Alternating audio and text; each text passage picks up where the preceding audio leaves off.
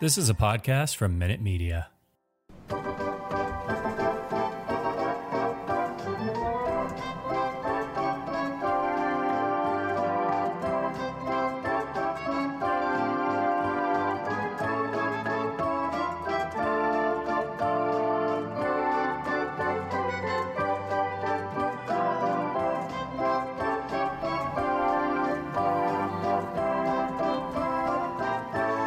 Welcome, Red Sox fans.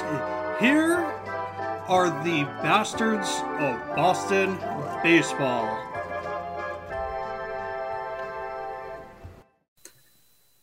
The bastards are back for this Friday edition of the podcast. We are part of the Minute Media Podcast Network. Just a disclaimer for any first-time listeners. This isn't a homer podcast. We're going to call it like we see it. And, you know, when the Red Sox are dominating, we'll celebrate that. When they're getting destroyed, we are going to be critical at times and sometimes even savagely blunt. If you're easily offended, press the stop button right now. We don't really need you. So, but for those who embrace it, let's get started. I'm Andrew Dwan, usually in the co-hosting seat. Tonight, sliding over to the main chair. With me, I got Terry Cushman. And he's down in sunny Myrtle Beach. How's it going, Terry? Good. Like the co-pilot seat. Yeah, you know, I've kept it warm. This is a whole different role for me, so I think our audience will be a little happier to hear you speak more than me just rambling on per usual. And opposite of Terry, we got Jason coming in over in Westwood, Mass. How's it going? Doing well, yeah. All right, so we just wrapped up our series the other day against Detroit. You know, we're 2 series into this now. You know, the things are starting to come into light, and one of those things is Garrett Whitlock. He just got his extension. We have him through his age 32 season. So what I want to know from you guys, now that he's got his money, what do you think his role is going forward? And I'm not just talking, you know, this season. I want to know next year down the road, are we going to see a continuation of him being a 4-inning piggyback guy? Are we going to see him, you know, be the back end of the bullpen guy, closing out games? Or are we going to see him as a starter? I think that you're going to see him in the role that he's in now as sort of your 4-inning swing man for your back-end starters who maybe, you know, are either, whether it's because they're guys like Rich Hill who are older and can't go deep into games, or because you've got young guys coming up who aren't fully stretched out yet and can't go deep into games. I think he's going to be your swing guy, because when you look at the money, that's not starting pitching money. That's the kind of money you give to a guy who is a swing man, who is a, you know, back end of the bullpen kind of guy. I think while he's healthy and while he's in his prime, you'll see him pitching 4 or 5 innings at a time. You might see him start every now and then, but I don't think Garrett Whitlock making 30 to 35 starts a year is what the Red Sox had in mind when they gave him this extension.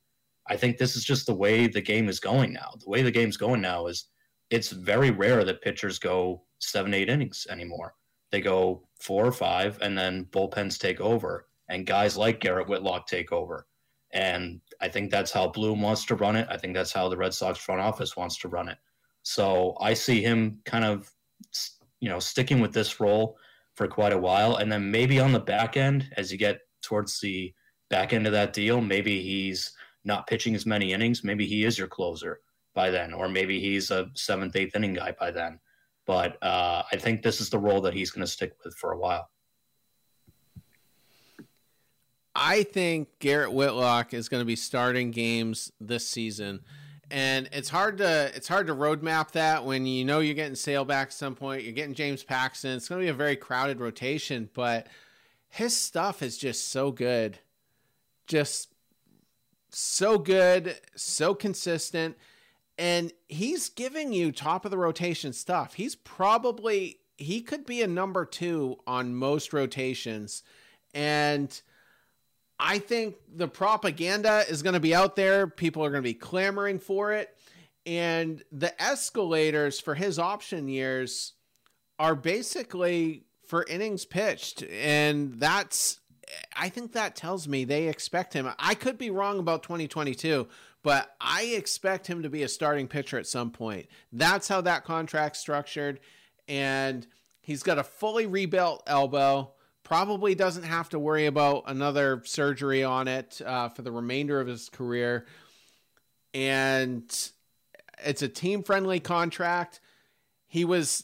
They talked about it before the lockout, couldn't come to an agreement. And then I think the last day of spring training or perhaps opening day, it was agreed upon. Took a little bit while for it to get announced. He ultimately did decide to take that deal, but he's too good not to be a starting pitcher. So I think that's what's going to happen. My ultimate fantasy is Garrett Whitlock starting game 2 of the ALDS. It's fantasy, though. I mean, that would be quite the leap from moving into, the 4th inning to starting the second game. But let me throw a hypothetical out here. Or maybe it's not even a hypothetical. It's what would you rather? Would you rather him be throwing 170 innings with maybe a 3.8 to 4.2 ERA in the 2-3 spot in your rotation, or 80 to 100, but in the role he is now, or back end of the bullpen, but the ERA being half of that?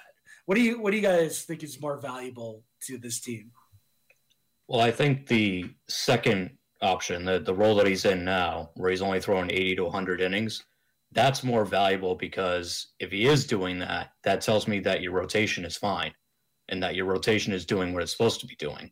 If he's all of a sudden being thrust into the starting rotation because Rich Hill fails or Michael Wacha fails, Tanner Houck fails, and you have no one else coming up, then that's kind of an organizational failure.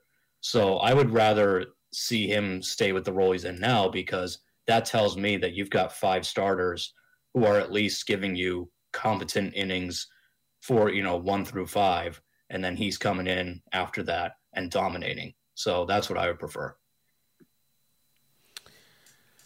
I think he's better than a 3.80 ERA. I think he could be a 2-something on some years. I really believe that. He's given up 1 run in 6 1/3 or something, and that 1 run came in his 3rd inning of was that opening day?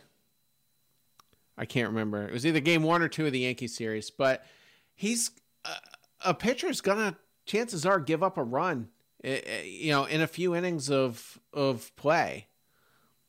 Evaldi today or yesterday, 2 runs in 5 innings. I mean, you'll take that every time. And I think the floor for Whitlock is extremely high. I think the ceiling's very high, and I think the floor is very high.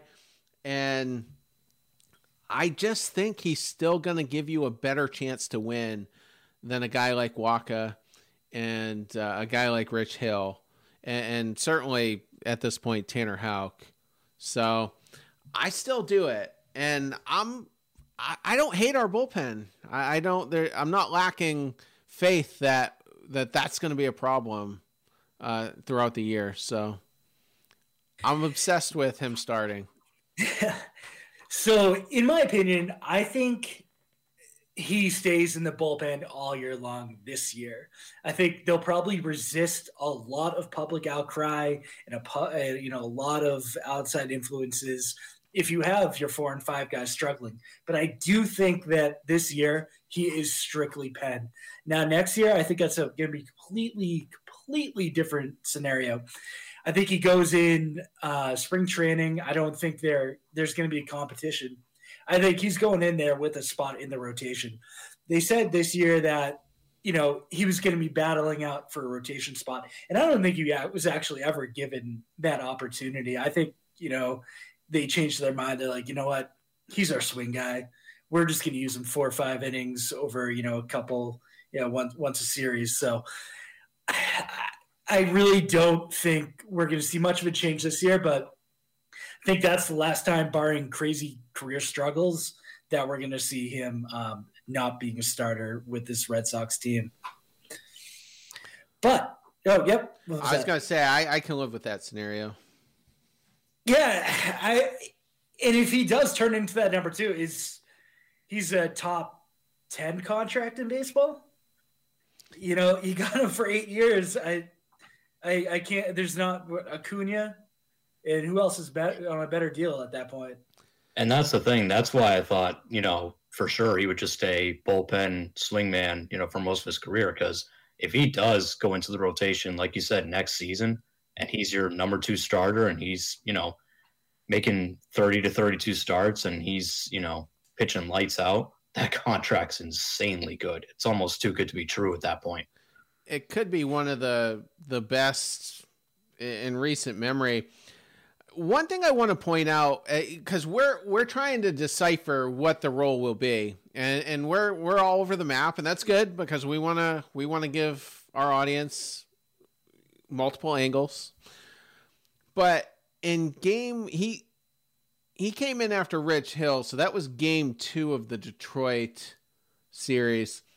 The Red Sox were down 3-0 as the start of the 6th inning was starting, and Whitlock was up pitching. Like, why are they using him in that spot? Like, what's the value of using Whitlock in a long role with 0 leverage? We're behind. We did end up by the end of that inning tying it, so you can kind of justify it at that point, but he was already up warming. Like, Alex Cora made up his mind that Garrett Whitlock was coming into that game no matter what, and I just don't understand it. Save him.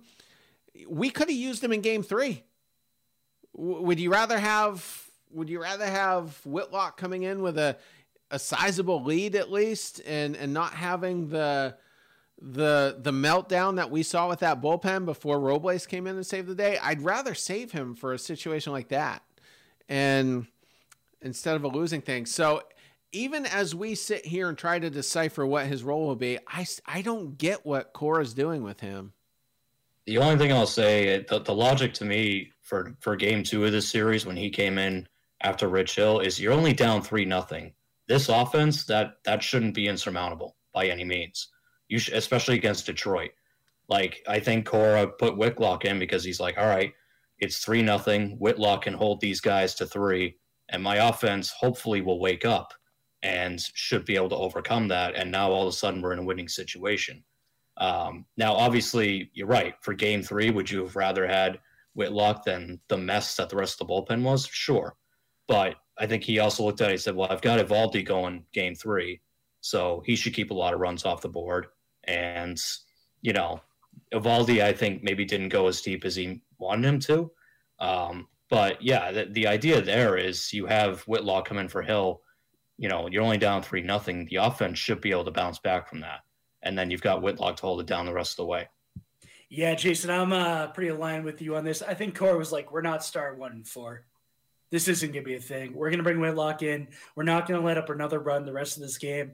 And offense, you better pick this up because that is exactly what you're supposed to be doing. And luckily it happened. I don't want to see him coming into games like today. I really don't. They either have to be in a high leverage game down or up by 1 or 2 runs every time. I think you treat him like it's the 9th inning if it's the 6th. You know what I mean? He's your closer. He's coming in with a 1-run lead. He's going to protect it, and he'll probably go the distance. And yesterday, what was he? Only had 30 pitches or something like that. That was Maddox-esque efficiency out of him. And if he's going to be that efficient, he's going once a series, and he's going 4 innings. But more on the bullpen, and we teased a lot of this last episode. I think we've seen some struggles for sure out of some lesser guys that we probably don't expect to be on this roster come 2 or 3 weeks. But I think roles are starting to get a little more defined. And I'm curious that, if we're in a must-win game, Whitlock's already gone. We're not, he went last game. We have to finish off the 7th, 8th, and 9th inning, and we're up by a run. Who do you guys have? So the way I sort of thought of this is I did combos of righty-lefty because I figure it'll be matchup-based each inning. I think that's how Core will play it. And in my mind right now, your seventh inning is Robles, and right now it's Austin Davis. I'm hoping soon it won't be. I'm hoping soon that's Josh Taylor. That should be your seventh inning combo. Eighth inning, I would have Sawamura and Matt Strom, one of those two guys, depending on if it's righty-lefty. And your ninth inning should be either Diekman or Matt Barnes, assuming that Matt Barnes can get himself right, get that velocity back up. If you've got a bunch of righties coming up, I want to see Matt Barnes in there. If you've got lefties, I want to see Diekman. That's kind of how I would structure it, because I do think that Diekman is really good, but I don't think I want him closing all the time. I don't think I want him closing, against three right-handed power hitters necessarily. That's not, I don't think that's going to end very well. So, and I still think Matt Barnes, as long as he's just not pitching, 5 times a week, I think that he can hold up and not get burnt out. So that's sort of the combos that I have going. It's hard to assign exact innings to a lot of these guys. We're still trying to figure out who we have, what we have. I think we can all agree there's a lot of potential in this bullpen, but I think Diekman, no matter what, is going to be in high leverage in one of those 3 innings. I think he's one of your 3 guys. I'd like to think Matt Strom could also be in that spot. I don't believe I've got my notes here for this series, but I don't think Strom has given up an earned run yet. I could be wrong. He's been stout the whole time. He hasn't really pitched a full inning either, so he's been used a little bit more situationally, so it's tough to tell how Alex Cora sees him, but he's a guy, also a lefty like Diekman, that could be seeing some high leverage. And for now, I just kind of like Robles in that last in the closing spot.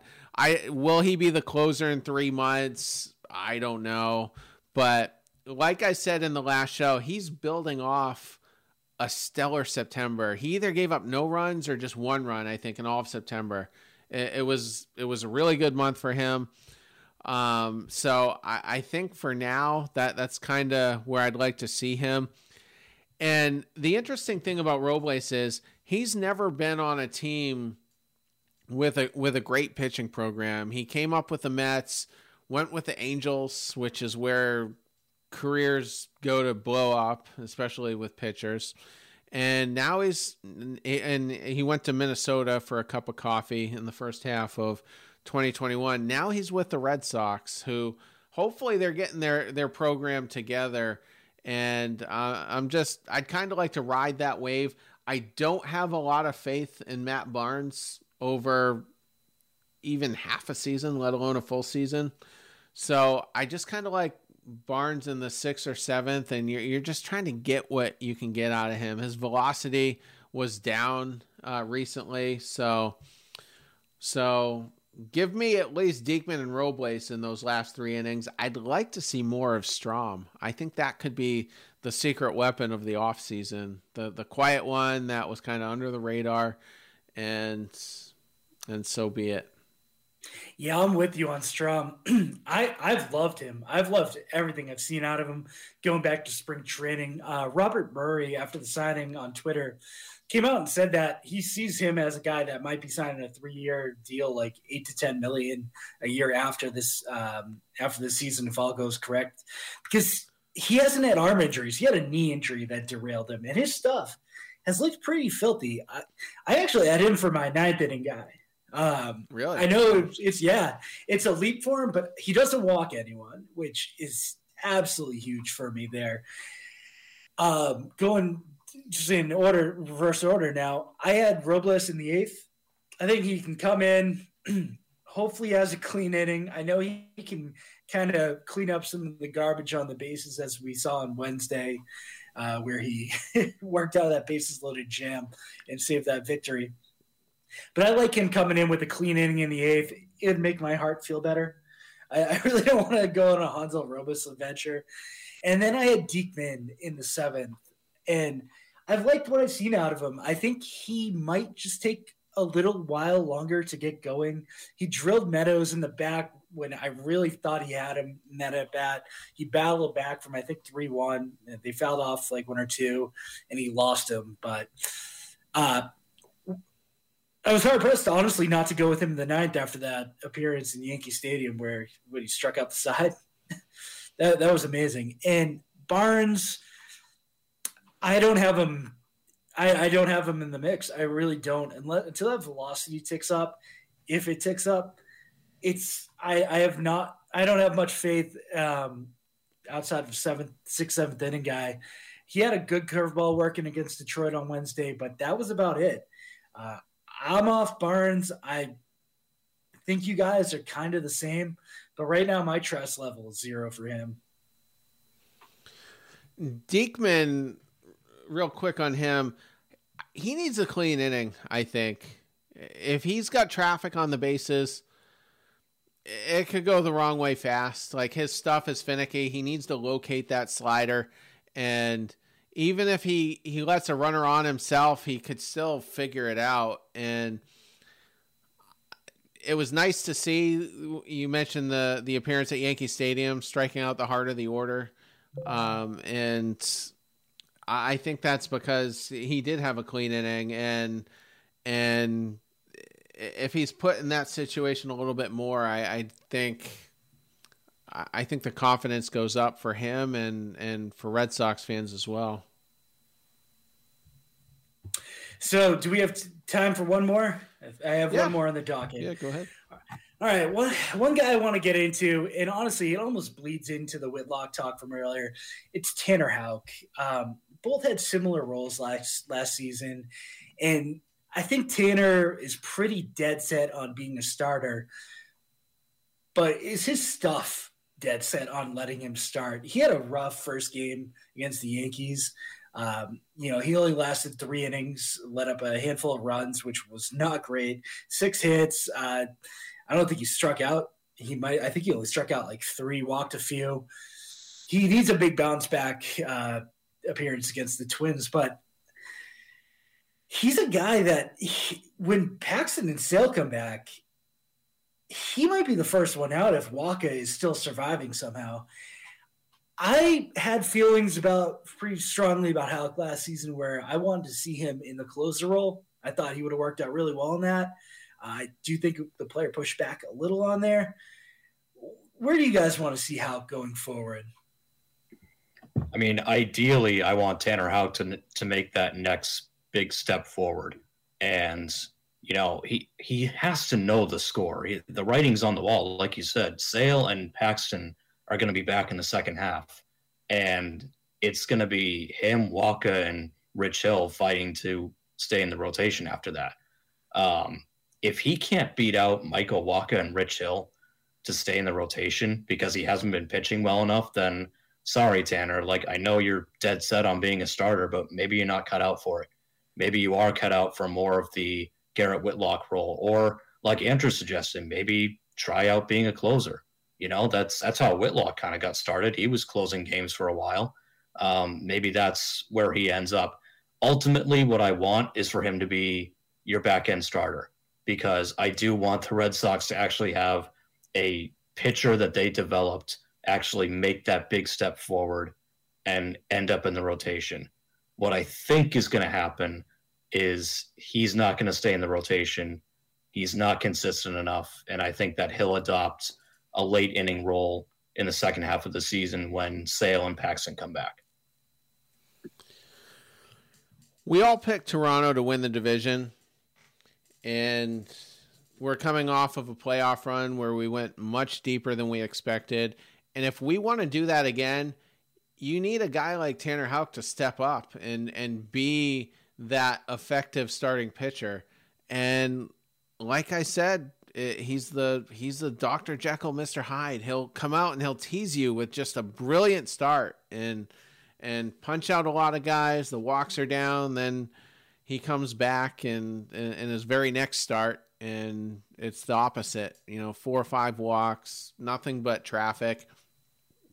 very easily at Yankee Stadium, he could have given up 5 or 6 runs with all those base runners. So it can go the wrong way fast. I like the fact that he battles. He doesn't seem to be rattled by the moment, at least. And I want to say we've developed a good starting pitcher since John Lester, and we're still not able to say that. I know Jay Groom had a good start, and he's going the right way in Double-A, and Bello, I don't know what the timetable is on him, at least probably a year or so, but he's looking studly. I'd love to see Tanner work out as a starter, and that's my hope. And we're halfway through April, so he's got 6 or 7 more opportunities potentially to get it right, but time's running out for him. Yeah, I'm going to say something, and I could easily deserve to be dragged for this, but if health aside, say everyone in your rotation makes it through, and when Paxton and Sale come back pretty much at the same time, because it's looking maybe mid-June for both of them. If Michael Wacha and Tanner Houck have similar ERAs and Wacha's maybe a half run higher, I kind of want Wacha to stay in the rotation over Houck, and then you move Houck into a piggyback role, as you've done with Hill and Whitlock. I think he could really flourish on that. You're like, listen, man, you're going 2 times through the rotation or through the batting order. Don't worry about, maximizing your pitches to get through that 3rd time, because I don't know if he's gotten through the order yet in his career unscathed for the 3rd time. I just don't see him being that kind of guy. I think they start picking up on things. It's only really 2 main pitches there. There's not a lot of starters that can go long into games with just that 2-pitch repertoire. So I think I'd like to see Tanner Houck piggyback with Wacha into like a 7-inning guy. And I think it actually takes some of the pressure off Wacha too. Just give us 4 innings, and then Houck will give you 3 or 4.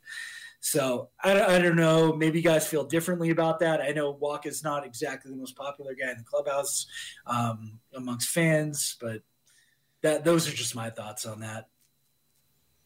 Yeah, I think Wacha has to completely fall apart for Houck to have a solid rotation spot, because otherwise, I agree with you. I'd rather go with the veteran arm who, has had success in the past, and maybe he's not the same guy he was a couple of years ago, but I would have more faith in him, and I would trust him more, down the stretch if we are going to go on a playoff run than I would Tanner Houck, who, again, like you said, once he gets that 3rd time through the order, look out.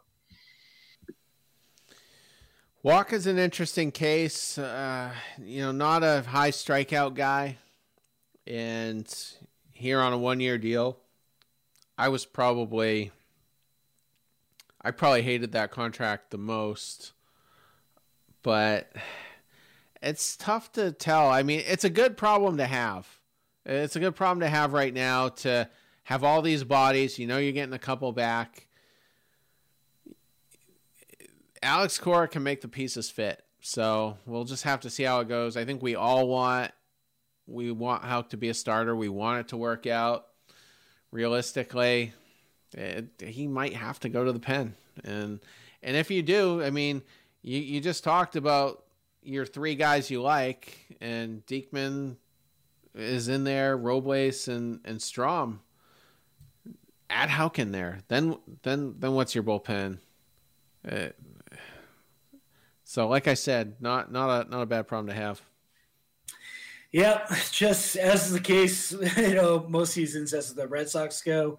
I mean, it's going to be how the pitching goes. So any final thoughts on the matters, guys?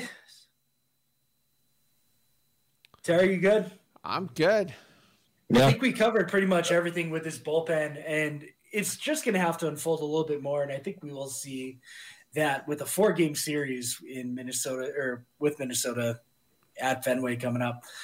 So Thanks for making us part of your Friday commute, everyone. Follow Terry on Twitter at Cushman MLB. Jason's at Color of the Iris. I'm at Andrew Dwan MLB. And let's go Red Sox.